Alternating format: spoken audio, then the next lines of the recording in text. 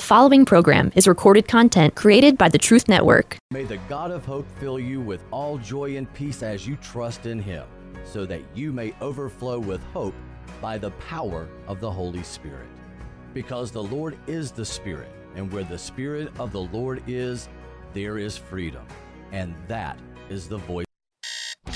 Wake up, everyone. It's time for the Steve Noble Show, where biblical Christianity meets the everyday issues of life, in your home, at work, and even in politics. Steve is an ordinary man who believes in an extraordinary God, and on his show, there's plenty of grace and lots of truth, but no sacred cows.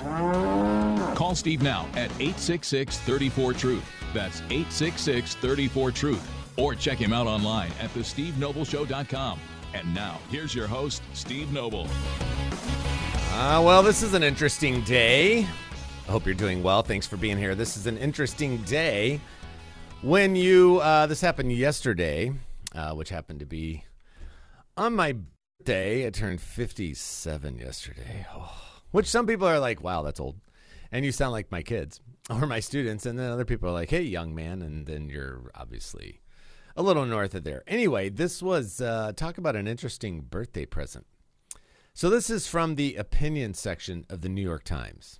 Now, how often do you think a Bible-thumping conservative like myself, evangelical Bible-thumping conservative, so far to the right I'm about to fall off the flat earth, how often do you think I'm going to agree with anything from the New York Times, especially from their opinion section?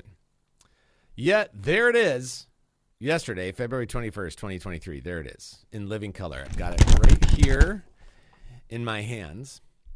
The mask mandates did nothing. Will any lessons be learned? So this is at Benjamin Lowy at the New York Times. Yesterday, the most rigorous and comprehensive analysis of scientific studies conducted on the efficacy of masks for reducing the spread of respiratory illnesses, including COVID-19, was published late last month.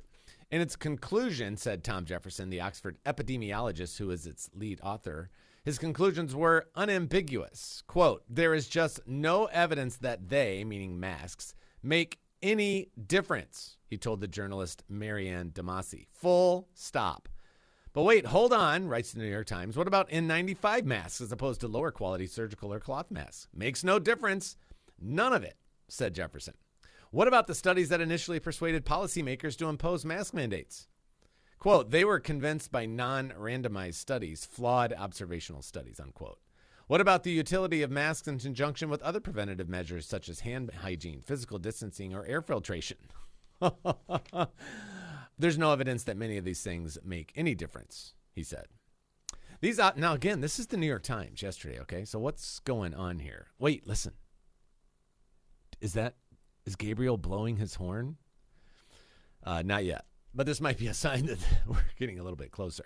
These observations don't come from just anywhere. Jefferson and 11 colleagues conducted the study for Cochrane, a British nonprofit that is widely considered the gold standard for its review of healthcare data. The conclusions were based on 78 randomized controlled trials, 6 of them during the COVID pandemic, with a total of 610,000 participants in multiple countries. And they track what has been widely observed in the United States. States with mask mandates fared no better against COVID than those without. Can you believe it?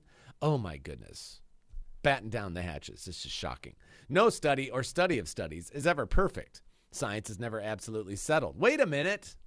Didn't Pope Fauci say he is science? He seemed pretty settled to me. What's more, the analysis does not prove that proper masks properly worn had no benefit at an individual level. People may have good personal reasons to wear masks, and they may have the discipline to wear them consistently. The choices are their own. Oh, that's a radical thought. But when it comes to the population level benefits of masking, the verdict is in. Mask mandates were a bust. This is in the New York Times. Those skeptics who were furiously mocked as cranks and occasionally censored as misinformers for opposing mandates were right. The mainstream experts and pundits who supported mandates were wrong. In a better world, it would behoove the latter group to acknowledge their error, along with its considerable physical, psychological, pedagogical, and political costs. Don't count on it. This is the New York Times. What is going on here, Lord? In congressional testimony this month, Rochelle Walensky, director of the CDC, called into question the Cochrane's analysis reliance on a small number of COVID-specified randomized controlled trials and insisted that her agency's guidelines on masking in schools wouldn't change.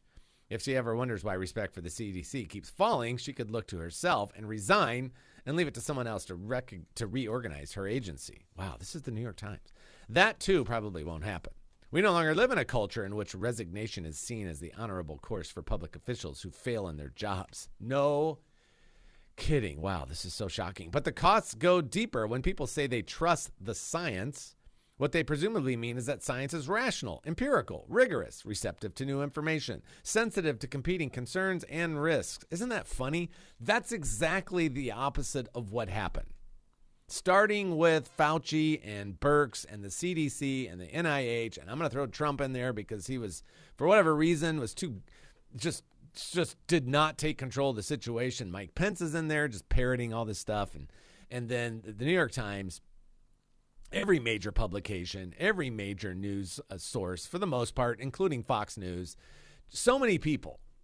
And then you get wackadoodles like, Howard Stern, who basically stayed inside for 2 years, and other people like Sean Penn and others that were like, if you're not masking, if you're not getting vaccinated, you're like an enemy of the people, right? You're an enemy of the state, you're an enemy of the people, you're the enemy of mankind, and we should deal with them appropriately. That's where these guys went. The exact opposite of what the New York Times is pointing out here. We no longer live in a culture in which resignation is seen as the honorable course for public officials who fail in their jobs. Resignation would be the least of it. How about prosecution? But the costs go deeper when people say they trust the science. That's what I was just reading. Thinking it's rational, empirical, rigorous, etc. Also, humble, transparent, open to criticism, honest about what it doesn't know, willing to admit error. Science doesn't do any of that with respect to COVID, whether we're talking about the mask or the shot itself. The CDC's increasingly mindless adherence to its masking guidance. Steve, is that on Fox News? No, this is New York Times. Is none of those things. It's merely undermining the trust it requires to operate as an effective public institution. It's no longer that. It's just political. It is turning itself into an unwitting accomplice to the genuine enemies of reason and science, conspiracy theorists and quack cure peddlers, by so badly representing the values and practices that science is supposed to exemplify. No kidding. It also portrays the technocratic mindset that has the unpleasant habit of assuming that nothing is ever wrong with the bureaucracy's well-laid plans, provided nobody gets in its way. No kidding. Yet, there was never a chance that mask mandates in the United States would get anywhere close to 100% compliance, or that people would or could wear masks in any way that would meaningfully reduce transmission. Part of the reason is specific to American habits and culture, part of it to constitutional limits on government power, thank God. Part of it to human nature, thank you, Lord. Part of it to competing social and economic necessities. Part of it to the evolution of the virus itself. But whatever the reason, mask mandates were a fool's errand from the start. There's a final lesson here from the New York Times. It's crazy, isn't it? Wait, is that Gabriel blowing his horn? Not yet. But the New York Times coming out with saying the mask mandates did nothing is shocking. We'll pick it up there when we come back.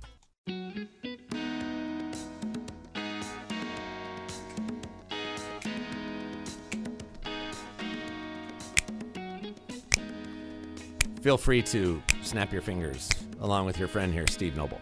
Welcome back. It is the Steve Noble Show. Talking about, it's just crazy. I can't believe I'm actually reading this on the air, that this is actually real, that I haven't been punked. This in the New York Times opinion section yesterday. The mask mandates did nothing. Will any lessons be learned? And then they go through the Cochrane study, which is one of the foremost groups on the planet when it comes to medical analysis and medical studies. And they're like, yeah, there's just no evidence that they make any difference. Full stop. What about the N95 as opposed to lower quality surgical or cloth masks? Makes no difference. None of it, said Jefferson. This is the guy from the group, the Oxford epidemiologist. What about the studies that initially persuaded policymakers to impose mask mandates? They were convinced by non-randomized studies, flawed observational studies. What about the utility of masks in conjunction with other measures and like washing your hands and stuff? There's no evidence that many of these things make any difference. The New York Times, friend. That's nutty, right?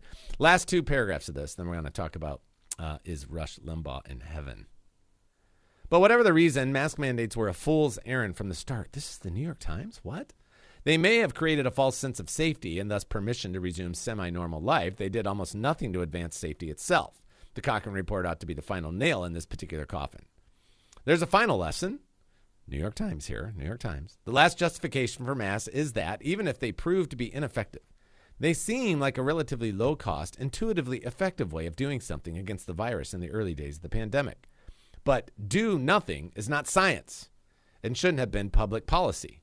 Wow, you think? And the people who had the courage to say as much deserve to be listened to, not treated with contempt. For all those of you that were out there and were following actual science and were doing your research and looking at studies and speaking out, saying the masks are bogus, God bless you. And a big chunk of this country owes you an apology. They may not ever get the apology they deserve, but vindication ought to be enough. Wow, I'd like to think so. But is it? I mean, again, you have to look at this in political terms, cultural terms, and spiritual terms. In spiritual terms, it's priming the pump in a most excellent way for the Antichrist to rise to power. And people, out of fear, and I think fear drove a lot of this, people are afraid to die. They're afraid to die because they don't know Jesus Christ. We're going to talk about Rush Limbaugh here in a minute. They're afraid to die. They know they're not right with God. The law testifies against them. Their conscience testifies against them. They know God is real, Romans 1. But they don't like that because with that becomes moral judgment. And so they suppress that truth and they replace it with a lie, and therefore a man can get pregnant and you can change your gender, et cetera, et cetera, et cetera. So there's the spiritual thing there, which they fear death. So you say, hey, man, put this mask on, save your life. Plus, in their pride, they virtue signal to others. I care about people. See, I'm wearing my mask. I care about people. Now, early on, okay. But once the information started coming out, it was just a joke. It was a control mechanism. It's fear-based. And then our leaders at the top, especially Pope Fauci, no way on God's green earth are they going to admit fault. No way. That's why you got a guy with that much pride that says, I am the science. What?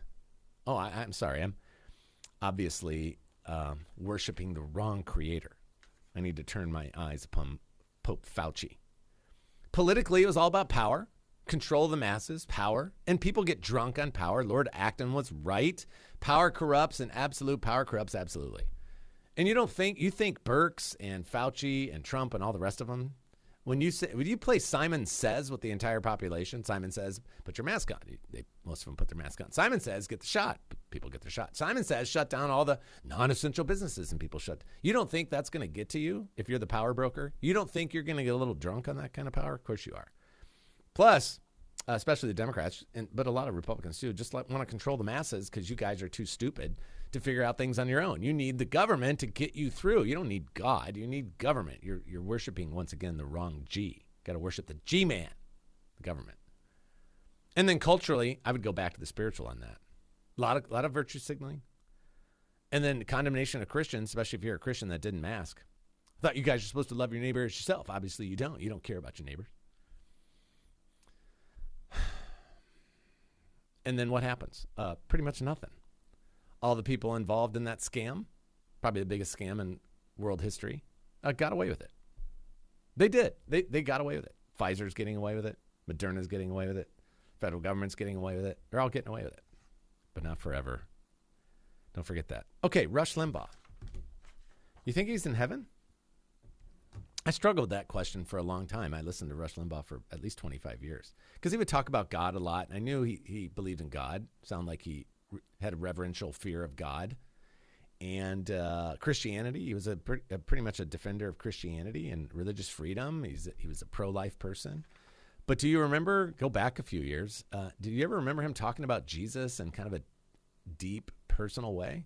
Because I didn't, and I listened to it. I listened to him all the time, and I was always concerned. So in an interview last Friday with Joel Rosenberg, who's been on this show several times, David Limbaugh, Rush's brother, opened up about the first time he learned his brother had been diagnosed with stage 4 lung cancer from the talk show host's wife. I think it's around January of 2020, 13 months before his brother died at 70 on February 17th, 2021. So he just passed the 2-year mark for Rush's passing. David Limbaugh said they were raised in a Christian home, attended church, and their parents taught them great values. The younger brother acknowledged that they had intellectual doubts about faith. While he always believed that God existed, David Limbaugh said he merely had been going through the motions. I would say that's like most Americans. After studying more, Limbaugh concluded that David did, that there's overwhelming evidence in favor of Christianity's truth claims. He came into a full relationship with Christ in his mid-30s. Once he fully accepted Christ, he wondered if his brother, Rush Limbaugh, was a Christian. Quote, I mean, he thought he was, in my view, and he embraced it intellectually, David Limbaugh said. But did he think about it? enough about it? And did it really affect his life in the way you would think if you were truly a faithful Christian? He started witnessing to his older sibling, Rush, even asking him straightforwardly whether he truly believed. Rush Limbaugh answered yes. David Limbaugh asked why his brother didn't discuss his faith more. Rush Limbaugh allegedly replied that he didn't talk about it much because he didn't think he knew enough about it. He didn't want to make something he wasn't an expert in the focus of the focus of his talk show. Quote, "It makes you wonder why you didn't study it more and all that," David said. Joel Rosenberg, in the interview, pointed out that it was interesting because Limbaugh was known to be a student of everything he was excited about to become an expert in those areas. David Limbaugh agreed. Quote, "Even though he was not being intellectually dishonest about it, he didn't quite yet get it, in my view," David said. At one point, Rush Limbaugh assured his brother that he never had doubts about his faith or Christ, which David Limbaugh found heartening. But he still wasn't sure whether his older brother had truly accepted Christ. Limbaugh said the silver lining of his brother's cancer diagnosis was God's grace, because God often allows suffering to enable people to embrace him. Isn't that amazing? We grow from our suffering, and that is totally biblical throughout. So many things come in God's time, he said. With Rush, he was experiencing this hardship, and he was taken down to the lowest point, and he turned, David added. He had to turn. He had nowhere else to turn. Even if he hadn't had faith in Christ before, he had such a sincere, heartfelt faith. He said his brother began talking to God daily and reading the Bible, even texting his brother for insight on certain passages, something David had never seen him do before. Quote, "It really doesn't matter if Rush embraced Christ 10 years before or one day before he died. What matters is, and I can say emphatically that he did embrace him, I would say for sure in the early part of that last year. I think he did before, but I don't know. All I can say is he had an exclamation point on it during that time. He got his faith through Christ, and he leaned on him." Which I'll remind you when we come back, something Rush said in October of that year before he died. We'll be right back.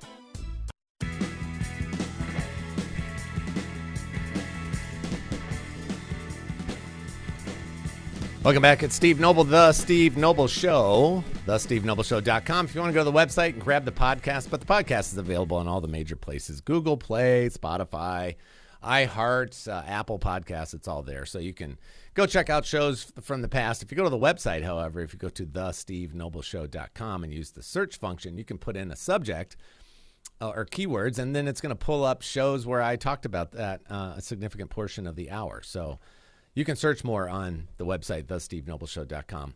In the coming days, I'm going to be reminding you a lot more, now that we're in February and about to push into March, about Noble U. That's my teaching side of my life, which continues to grow. I praise the Lord for that. High school age homeschoolers also have people auditing the class. I have some public school and private school students that are starting to take the classes. And so I teach U.S. history, which is a 2-semester course. I teach civics, which is a 2-semester course. I teach Christian ethics, which is a 1-semester course. And I'm adding this fall world history. I want to continue I might add one more class that I might teach myself. I don't know that I have the bandwidth for it, plus doing the radio show 5 days a week. But that's a huge calling in my life. This is my 11th year doing it. I've taught over 800 students. I'm going to at least 3, maybe 4 big homeschool conventions, doing some breakout sessions and talking here and there. I'm going to have a pretty cool setup and display, engaging parents. I've had about 180 students this school year that I've taught myself, and then my God goal and my prayer goal is that it's going to be 250 to 300 this fall, and then continue to grow. I want to add other teachers, other subjects, but subjects that are all about teaching a biblical worldview, discipleship, and engaging the culture and where the culture is going here in America. So I talk about the things that I talk about on the air, I talk about in the class often. And that brings things alive. What's going on in Ukraine and Russia and America and Biden and all this stuff, I mean, it ends up in my classes all the time. So this information, these classes that we're going through, the textbooks, the curriculum, is not just your typical boring class on these subjects. You just overlay it into the real world. Then all of a sudden it comes alive. You're like, oh, okay, now you can actually see this stuff in practice. That's awesome. So I'm going to be talking about that more. I'm going to cut some ads for that. But if you want to go, we've got the websites updated for the new school year coming up this fall. So if you want to check that out. Also, if you just want to audit the courses, man, Steve, I'd love to take your course. But I don't have to do homework, do I? No, you don't. You can just get access and we'll send you the videos. We record the classes each week because the news changes. So the class I teach this school year, which will end in May, I can't use that class in the fall because next school year, all that stuff's dated. It's always current. So we don't just record something and then sell it in perpetuity. We're just going to show you the brand new classes every week. So you can check all that out. NobleUschool.com is the website. NobleU, the letter U. NobleUschool.com. If you have other friends that are, these are basically 8th through 12th grade students or adults if you want.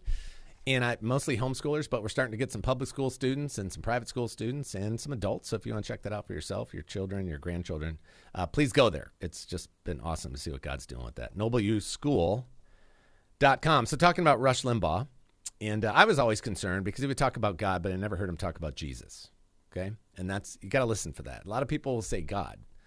Much smaller portion of people will talk about Jesus, and especially in a way that sounds personal and deeply meaningful, not just transactional, but transformational, okay? So it was I was concerned once we all found out Rush had cancer. I'm like, I hope David's talking to him. David's his brother. I've met David a couple times. He's been on the show a few times. Really strong, solid believer, a great student. He's written some great books, great book on Romans.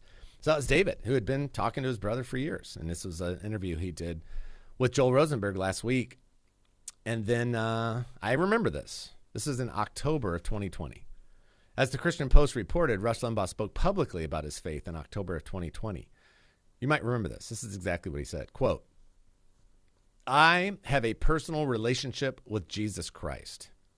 It is of immense value, strength, confidence. That's why I'm able to remain fully committed to the idea that what is supposed to happen will happen when it's meant to." Okay, so a garden variety, sure, I'm a Christian person, doesn't talk like that. They don't talk about having a personal relationship with Jesus Christ. They'll talk about God. They'll talk about heaven. They'll talk about God bless you. We're all God's children, stuff like that. But, and you can try this for yourself, and perhaps this is you. If you ask the average person on the street, hey, are you a religious person at all? Now we have a growing percentage of the country that are going to say, no, I'm not in a particular religion. I'm spiritual, but I'm not a part of an organized religion. That's about, just went past 20% of the nation at this point. Those are called the nones, okay, N-O-N-E-S. Doesn't mean they're atheists. It just means they're not aligning themselves with a particular religion or faith. But they're not atheists. Some of them are. Most of them aren't. And so you've got people like that all over the place. And then you got other people that say, yeah, I would say I'm a Christian. Really, why? Well, I believe in God. Okay, that's good. What else? What do you mean, what else? What else? Is there anything else that makes you a Christian besides just saying you believe in God? Well, I try to do the right thing. Okay, so are you talking now about like going to heaven? Like if you died soon, do you think you'd go to heaven? Gosh, I hope so. I think so. As soon as you put yourself into the equation as to whether you're going to heaven or not, on the authority of Scripture, you're not. Because you're not a part of the equation. And I had a young friend of our son's. We were having this conversation the other night because he's watching the news and stuff going on with Russia and Ukraine, and then what happened with the Asbury revival. And it's a fascinating time. It's pretty wild stuff going on. And he's concerned that Jesus is coming back soon, and he's got loved ones that he doesn't think they know the Lord, doesn't think that they're actually Christians, although they call themselves Christians. But when he starts talking to them, they're like, yeah, well, I try to do the right thing. Again, if you throw your resume on the table at all when it comes to going to heaven, you're most likely not going. And how do I back that? That sounds harsh, Steve. That's not harsh. It's just true. All right, let me just give you 3 passages of Scripture. And if you're struggling to kind of deal with this particular aspect of Christianity, just write these down, okay? The first one is Romans 3, 27 and 28. Okay, now this is in the New Living Translation. I'll keep it down on the West Coast version, simple street language. Can we boast then that we have done anything to be accepted by God? No, because our acquittal is not based on obeying the law, the moral law. It's based on faith. So we are made right with God through faith and not by obeying the law, not by being moral. It's not what saves you. So that's Romans 3, 27 and 28, if you need to write that down. Here's the next one, Ephesians 2, 8 and 9. Many of you will know this. Again, New Living Translation. God saved you by his grace when you believed. Wait a minute, I thought it was when I was a good person. Nope, when you believed. And you can't take credit for this. It is a gift from God. Somebody gives you a gift, can you take credit for that? Of course not. That's ridiculous, right? Salvation is not a reward for the good things we have done, so none of us can boast about it. because we probably would. Ephesians 2, 8 and 9. And then this, Galatians 2, 16. Again, New Living Translation. I use that especially with people that don't know, haven't really studied the Bible. If you get in the ESV and stuff, King James Version, they're going to glaze over. You got to keep it really simple, street level language, which is why I'll use the New Living Translation in situations like this. These are the three passages I sent our friend. Yet, this is Galatians 2:16. We know that a person is made right with God by faith in Jesus Christ, not by obeying the law. And we have believed in Christ Jesus so that we might be made right with God because of our faith in Christ, not because we have obeyed the law. For no one will ever be made right with God by obeying the law. That's Galatians 2:16, New Living Translation. And you'll never be made right with God by obeying the law because you will never be able to obey the law perfectly. That's why the Bible also says all have sinned and fallen short of the glory of God. All have fallen short. All have sinned and fallen short of the glory of God. There's none good, no, not one. That doesn't mean good by our standards. That means good by God's standards. Perfect, morally pure, holy, completely set apart from sin. Nobody. There's none. Not one. And so you have this enormous gulf between you and your Creator, who's a perfect moral judge. And your works, your decency, your part-time church attendance, your being mostly honest on your taxes, mostly telling the truth to the people you know and love, working fairly hard at your job, not killing people, not stealing from people, that is worthless. You can't buy God off with that stuff. You throw him some trinkets and you think he's gonna erase your 78 and a half years of sin? No. Not by works, by faith only in the finished work of Christ. Only Christ could pay the price because he's the only perfect one to ever walk the face of the planet. And the only way he could do that because he was fully God and fully man. And so those three passages of Scripture are absolutely necessary. And if you or anybody you know or Rush Limbaugh didn't put 100% of his weight on what Jesus did, you're in big, big trouble when it comes to your death and whether you think you're going to heaven or not. Big, big trouble forever and ever and ever. We'll be back to talk with our buddy, David Fisher. A little Money Monday update on a Wednesday because it was President's Day on Monday when the president should have been here instead of Ukraine. So we'll talk to David when we come back. This is Steve Noble on The Steve Noble Show. Don't go anywhere. Hey friends, it's Steve Noble. I want you to send a text. Just text the word DOSE, D-O-S-E, to 66866. That's the word DOSE to 66866, and that'll get you on the email list for my daily dose devotionals. Right now, we are in the book of Colossians. After that, I'm going to do 1 Timothy and 2 Timothy. Hard-hitting, straight to the point, lots of application in the usual Steve Noble style. So I hope you'll jump on the list for your daily dose and help get your day off to a great start. If there's one more... I've been waiting on a war since I was young. Since I was a little boy with... Welcome back. It's Steve Noble, The Steve Noble Show. Great to be with you. Well, Monday was a national holiday, a federal holiday. It was President's Day. And so we didn't have a chance to talk to our buddy David Fisher from Landmark Capital. So we had to bounce some things around. The show yesterday was packed, as you might have heard. We were talking to our buddy Alan Hahn from Iron Academy, which was awesome. And then talked to John Irwin, who's the director of Jesus Revolution, which opens as some limited showings around the country tonight and tomorrow night, but opens wide on Friday. Jesus Revolution, it's at like 3,000 theaters around the country, so odds are you can see it by you. Definitely go. I mean, it's an amazing movie. You've heard me talking about this. It's my favorite Christian movie of all time, and I don't put Passion of the Christ in there. That's like a totally different thing. But of all the other Christian movies, Jesus Revolution is my favorite. And just go back and see what God did there. Late 60s, early 70s. That's when Pastor Greg Laurie came to faith, and that gave birth to his whole ministry, which I was a part of for a while. And it's just a phenomenal movie. Kelsey Grammer and Jonathan Roumie, who plays Jesus in The Chosen, is in it. So, and it's important that we go out and support that this weekend because that keeps it in the theaters longer and might even, if it has a great opening weekend, expands. And you want something, the Jesus Revolution, you want that in as many theaters as you possibly can. And given what has been happening at Asbury University and now some other colleges and Baylor and Texas A&M. There's, we just pray into that, hoping that God's going to just continue to bless this and expand this. So go see Jesus Revolution, and that's an easy way to be a part of what God's doing. And you'll love it anyway. It's a phenomenal, phenomenal movie. But let's jump over and talk to our good friend David Fisher, since we couldn't do that yet this week. David, how are you? I'm doing good, my brother. Happy belated birthday to you. Thank you very much. I appreciate that. 57 and holding. So we'll see. We'll see how it goes. Great to have you back on. A lot to talk about. Obviously, the last 5 days have been pretty ugly in the markets. Last 5 days down over 1,000 points. We'll get to that, but let's start where we always should, get our compass set correctly. And let's start in the scriptures. Today it's 2 Corinthians 4:18. Take it away. So we fix our eyes not on what is seen, but what is unseen. For what is seen is temporary, but what is unseen is eternal.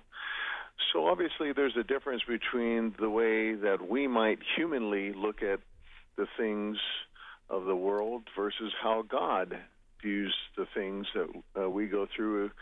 And our ways are not necessarily his ways. The Bible says to be strong, you got to be weak. To be rich, you got to be poor.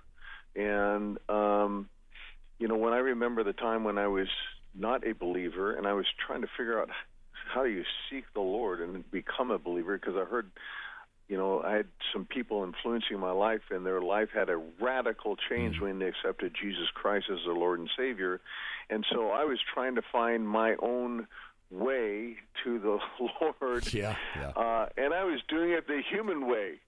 Like we had this hill where I grew up on, and there was a cross at the top of the hill. So I thought and that was kind of around the Moses, Cecily B. DeMille's 10 Commandments. And I went up there and I was going about it my way. And little did I know God had a better plan. Yeah. And so necessary, the way we might fix our eyes upon things, when we're, is not necessarily the way the Lord would want us to see things. And, That's right. Sometimes when we go through challenges, we just try and see the way the Lord is trying to show us something in those challenges. That's right. And then, I was talking about this on the show earlier, David, just all these different things we're looking at, what's going on around the country, whether you want to talk about COVID or Ukraine, whatever the case may be. Ultimately, everything is spiritual, and how people respond is based on spiritual realities. That's the unseen. So what you see, there's always something if you pull back that curtain, and that's why you got to study Scripture and know the Lord personally and get the power of the Holy Spirit so you can see these things and understand them. It's such a great lesson. Well, I mentioned in the last 5 days been kind of a bloodbath. Markets lost over 1,000 points. So we got I would assume that's kind of a short-term problem. We got a short-term, a medium-term, and long-term problems you wanted to talk about. So how do we kind of look at this? Anything we need to really focus on today? Yeah, you hit the nail on the head. That's a short-term problem. I talked last week on your program saying, don't be surprised because of the CPI number coming out that we're going to see stocks going down because it came in 0.5% higher. And now the Fed minutes came out today, and as soon as the Fed minutes hit, within about 5 minutes, the market went from green to red. So, and that is because the Fed short-term is going to be raising rates more. Yep. At least a quarter of a point, maybe a half of a point. They're kind of dissenting Fed board members on what it's going to be, but so far the majority rules at a quarter of a point, but there's going to be more than one of them. And so that's not good for stocks. And thank you for sending this article to me, Steve. You're welcome. About Michael Wilson. Fox News reported that Michael Wilson, who works for Morgan Stanley, the guy who's been number one predicting the market, he is saying this thing could sink another 26% from current levels. He relates it to a mountain climber where it's gone into the death zone where there's no air up there. So in other words, the market's too high in reference to price for earnings and, the profits, and they're just not there. He's not the only guy. We could read the article, and that could be the end of our segment today. But there's lots of people saying that don't get caught up in this thing that this is a bull market right now. It's not. Yeah, that's exactly right. So that's happening in the short term. Anything in terms of that's out there on the horizon, like the debt ceiling, in terms of big concerns? Well, the debt ceiling, let's take it back to 2011. We're having the same thing. What was happening there?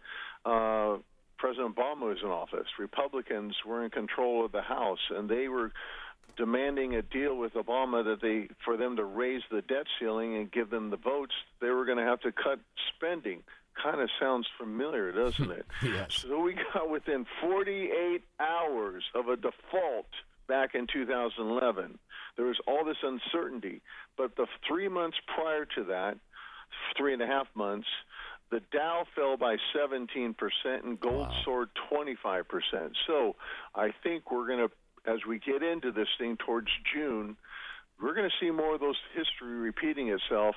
I hope that they get this thing under control, but we're farther away now than we were in 2011, and there's a lot more debt that's hanging over our head at higher interest rates now, so it could get really choppy here, and again, don't have all your money in paper right now. That's right. Don't be all parked in one particular parking space. That's not a great idea with the uncertainty of what's going on. Inflation obviously still here. The CPI number didn't help the other day, went up another half a point, had come down a little bit before that, but up a half a point. So it doesn't seem like they're having such an easy time getting that under control. No, I mean, you have to – so there's no way we're not going to have inflation when you print out of thin air almost $7 trillion in 30 months. That's what the Fed did. That's 30% of all the money that's been created was since we started our country, 1776, 30% of it was printed in 30 months. It all got injected post-COVID or during COVID. And so think of it this way. It's simple as this. If you're a central bank, let's play the game. You're now a central bank. Everybody hearing my voice, put zeros behind your bank account. You're holding a lot of dollars, and you see all this money being printed. It devalues the dollar. You see all this debt being issued by this country called the United States, and you know that they can't pay this off, and the interest rates are going off, and you see a financial calamity. What do you do as a central bank? Buy a lot of gold. And that's exactly what is happening, but they're selling a lot of dollars to buy gold. Now let's come back to reality. So the biggest money of the world is doing this. Doesn't it make sense just to look into gold? Because that's what the big money is doing. And guess where all those dollars are going? They're coming back to the United States, and that's another reason why this is becoming inflationary, because the central banks of the world are selling massive amounts of dollars, flooding our system with dollars that we got to buy back, which creates just more inflation. Yeah, that's going to be a real serious battle. So you obviously mentioning gold and silver, and that's the center of your wheelhouse, David. What's the latest news in that? How's gold and silver reacting to what's going on out there in the real world? Well, when the Dow pulled back as almost 1,000 points, like you said, gold pulled back like $30. So it's not pulling back near as much. And, here's another billionaire, John Paulson, came out and said this week, you need gold, not dollars. That's his quote. He says, why? He says, follow central banks. The world is shifting away from the dollar. We are just starting this trend, he's saying. And you're going to see a lot lower dollar values and a lot higher gold prices. Now is the time to be getting involved in gold. This is a guy who has a hedge fund. He's a billionaire, and I'm going to speculate. He's been involved in gold before. When gold ran up, he had a hedge fund, and he laid the foundation by telling people to get involved in gold. I wouldn't be surprised, again, where he's going to announce his hedge fund bought a significant amount of gold, because that's what the world is doing right now. Yeah, and again, that's the opposite end of the teeter-totter, regular market conditions on one end of that seesaw, and then you got to have something else on the other end, and that's why precious metals become a part of the story. And again, you always mention this is about diversifying your holdings. So if you own a home or part of a home, because the bank owns a big chunk of it, you've got some of your assets there in real estate, you got some of your assets in cash, maybe you have a 401k, some stocks. And then another aspect there of that diversification would be precious metals. And a lot of people just are like, this all makes sense to me, but I don't really know exactly how to do this or how much to do. So how can people just kind of get a primer on it, David? How can they just kind of get into the pool and start trying to get educated? So how do you learn how to drive a car? You have somebody sitting right beside you and help you understand it. But before you get in the car, you understand it with them, and then they get in the car with you. So I've been in the car for 29 years. We help people understand about this. There is no pressure to drive, if you know what I mean. Yeah. But get the education. Find out what drives gold. See if it makes sense to put a portion of your wealth there. You wouldn't dare have all your money in gold or silver. You shouldn't have all your money in paper, especially what's with the content? FDIC now public. Another program powered by the Truth Network.